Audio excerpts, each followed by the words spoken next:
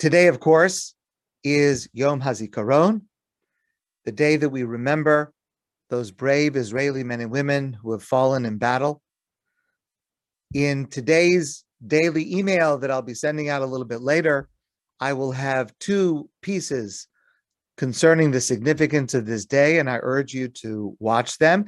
And if you want to receive that daily email and you are not doing so, please let me know, and I'll be happy to add you to that list. But today I want to focus on this week's Torah portion, the Parsha of Kedoshim, and perhaps the most famous phrase in the Parsha, Ve'ahavta l'reacha kamocha. You shall love your fellow as you love yourself. One of the great classic commentators, Ibn Shuab, asks the following two questions. Number one, it's impossible.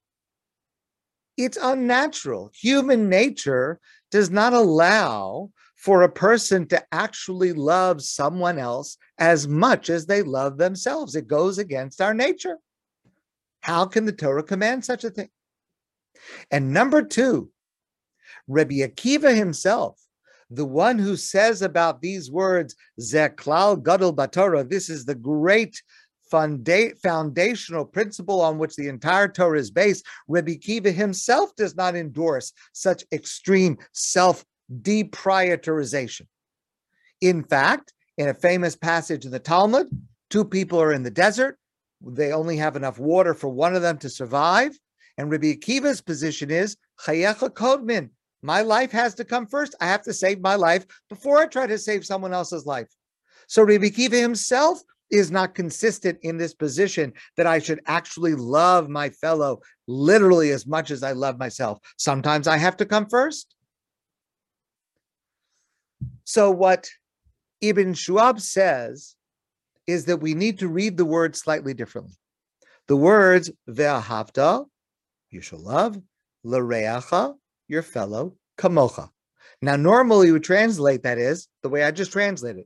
You should love your fellow the way you love yourself, which is problematic. But if you listen carefully to the Hebrew, there is a syllable that doesn't fit into that. Ve'ahavta, you should love l'reacha. Now, if the meaning was to love your fellow as you love yourself, it would have been written differently. It would have been written, Ve'ahavta es reacha kamocha. Love your fellow like you love yourself. But Ve'ahavta l'reacha, the lamed, indicates you love l'reacha, what belongs to your fellow. L'reacha, what is it connected to your fellow? In other words, what the Torah is saying is treat your fellow's possessions as if they're your possessions. Treat the things in your fellow's life as if they were your things. It is behavioral, not a statement of emotion, but a statement of action, of behavior, of how we are to act. Treat someone else's possessions with the same care that you would provide for your own. And Ibn Shuab gives the following example, which comes from the Talmud Yerushalmi. The Talmud says, if a person hurts himself with his own hand, he would never cut off his hand. If a person pokes himself in the eye with his finger, he would never punish his finger. Therefore, when a Jew hurts another, we do not hit back. Whatever we wish for ourselves, we aim for in our dealings with others, because we treat the other person the way that we ourselves would want to be treated. Cory Booker, an American politician, not Jewish, but very informed and illuminated by biblical values, once said, before you speak to me about your religion, first show it to me in how you treat other people. In the end, I am not as interested in what you have to tell me or what you have to sell me, as I am interested in how you choose to live and to give. And of course, this was really stated in a slightly different context, again, back to the Talmud. Hillel, the famous sage Hillel, expressed this idea, but using different words. Hillel said, "My desani lach, l'chavrecha al savud." What is hateful to you, don't do to someone else. In other words, Hillel is explaining that really the Ahavta is very simple. It's very practical. It simply means whenever you are about to do something or say something, stop and think. Would you want that done to you? Would you want that said to you? If the answer is yes, then go ahead. And the answer is no, then stop. It's very simple.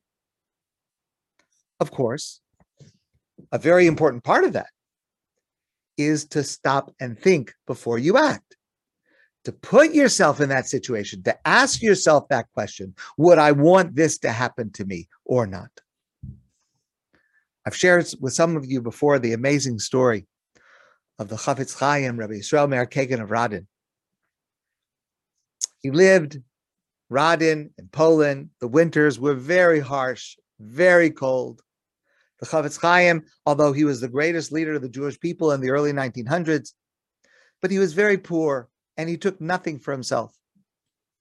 One time, a wealthy man came to visit him to ask for advice. The Chafetz Chaim was helpful to him, and this man wanted to give him a present. And normally, the Chafetz Chaim did not want to receive presents. He didn't want physical objects, but the wealthy man insisted, and to make this man feel better, he accepted this gift of some very fine, expensive, fur-lined, warm gloves. Certainly something that is necessary in the cold winters of Poland. So a few days later, it happened that the Chafetz Chaim was traveling to another city by train, and he was traveling with some of his students who were escorting him, and they had their own compartment, and they were sitting in the compartment. The compartment was small on the train. There was just enough room for this group. Chafetz Chaim stayed in his coat with his gloves in his pocket. But a little while into the journey, the train compartment started to get stuffy. And one of the students opened the window to get some fresh air. And the Chafetz Chaim wanted to move from one seat to another to get out of the way of the breeze.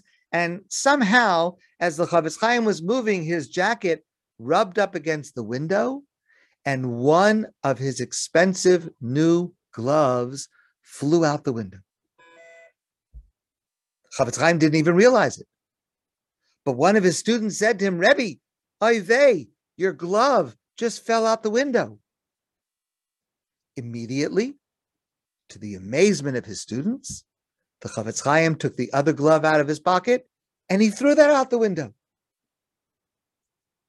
His students looked at him in amazement. Why would you do such a thing? The Chafetz Chaim said, imagine, one day, someone's going to be walking along these train tracks, and they're going to find this beautiful glove, this warm, beautiful new glove, but they're only going to find one.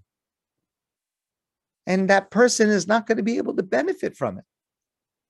So I thought to myself, what good does the one remaining glove do for me? I can't use one glove by itself. I'll throw it out the window. And this way, when someone finds it, they'll find two, and they will be able to use it. That's what it means to think of another and what is happening to another as if it is happening to me. If I was walking along the tracks and I saw a single beautiful warm glove that I would be able to take, I would want to be able to find a second. I wouldn't want to be stuck with one. That's how the Chafetz Chaim thought. To put himself in a position where he thought about what would the other person want under those circumstances. Rabbi David Wolpe reminds us of another important aspect of this. Ve'ahavta l'reacha kamocha.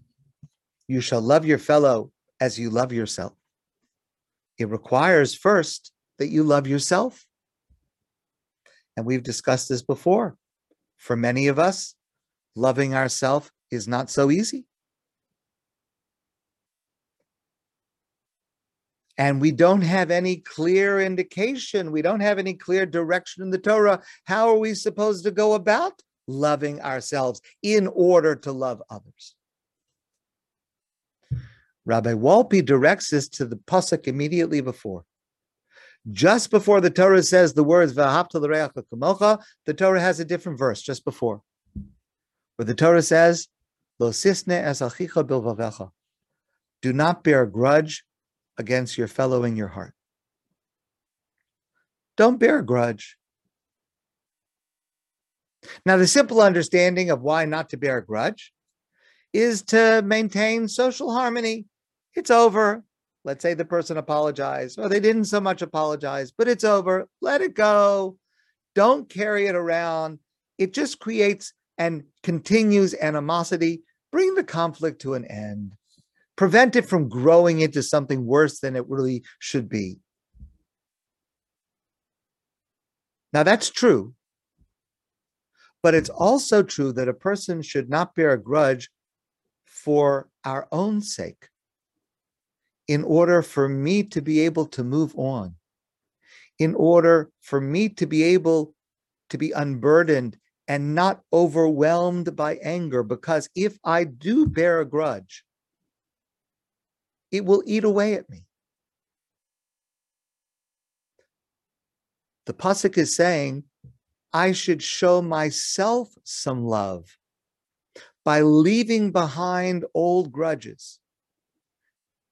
And if I leave behind old grudges, thereby showing some love for myself, I will have the capacity to love others, and that capacity will increase as I look out for my own self-love.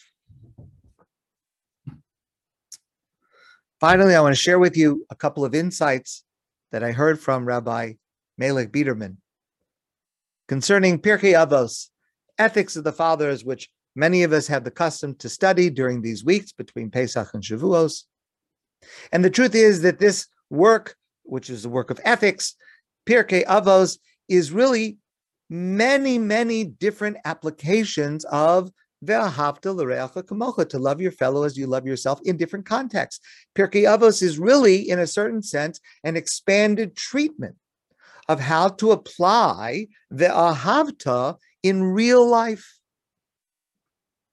The first lesson, the first line in Pirkei Avos is the teaching, Hevi Masunim Badin, be deliberate in judgment. Don't rush to come to a decision in your judgment. Question is asked, hold on a second. That's a rule for judges. If you're a judge, don't judge hastily, but be deliberate in your judgment. But why start this work, Pirkei Avos, which is intended for everybody, by giving a direction that is directed specifically to one very narrow category of professionals who are judges? One of the classic commentators, Yavitz, gives the following answer.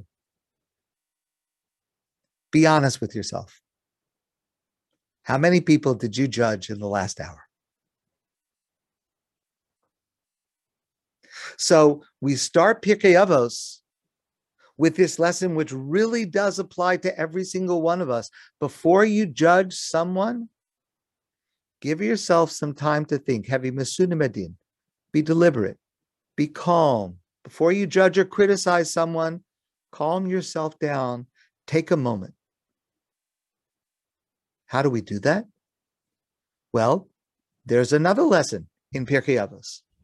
Hevi done es kol ha'adam l'kafschus. Usually translate that, we should judge every person in a favorable way.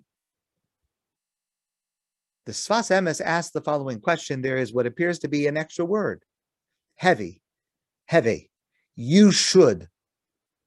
The phrase would have meant the same if it would have just said, done as called Adam lekafskos. Judge every person favorably.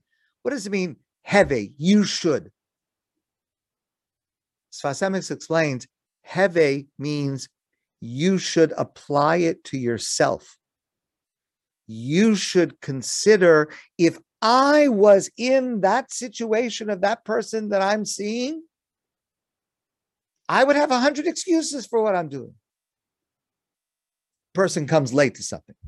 I see that person and I think to myself, critical. They're keeping other people waiting. But if it was me that came late, I know I had an urgent call. There was traffic. I've got 10 reasons. I've got 10 excuses. If it was me, I would have a perfect excuse all ready to go of why I didn't really do anything wrong. I should do the same for you. Have they done as kaladim lekavskus? When before coming to judge your actions, I should put myself as if I was coming to judge my own action that I saw in you, in which case I would have an elegant and eloquent defense.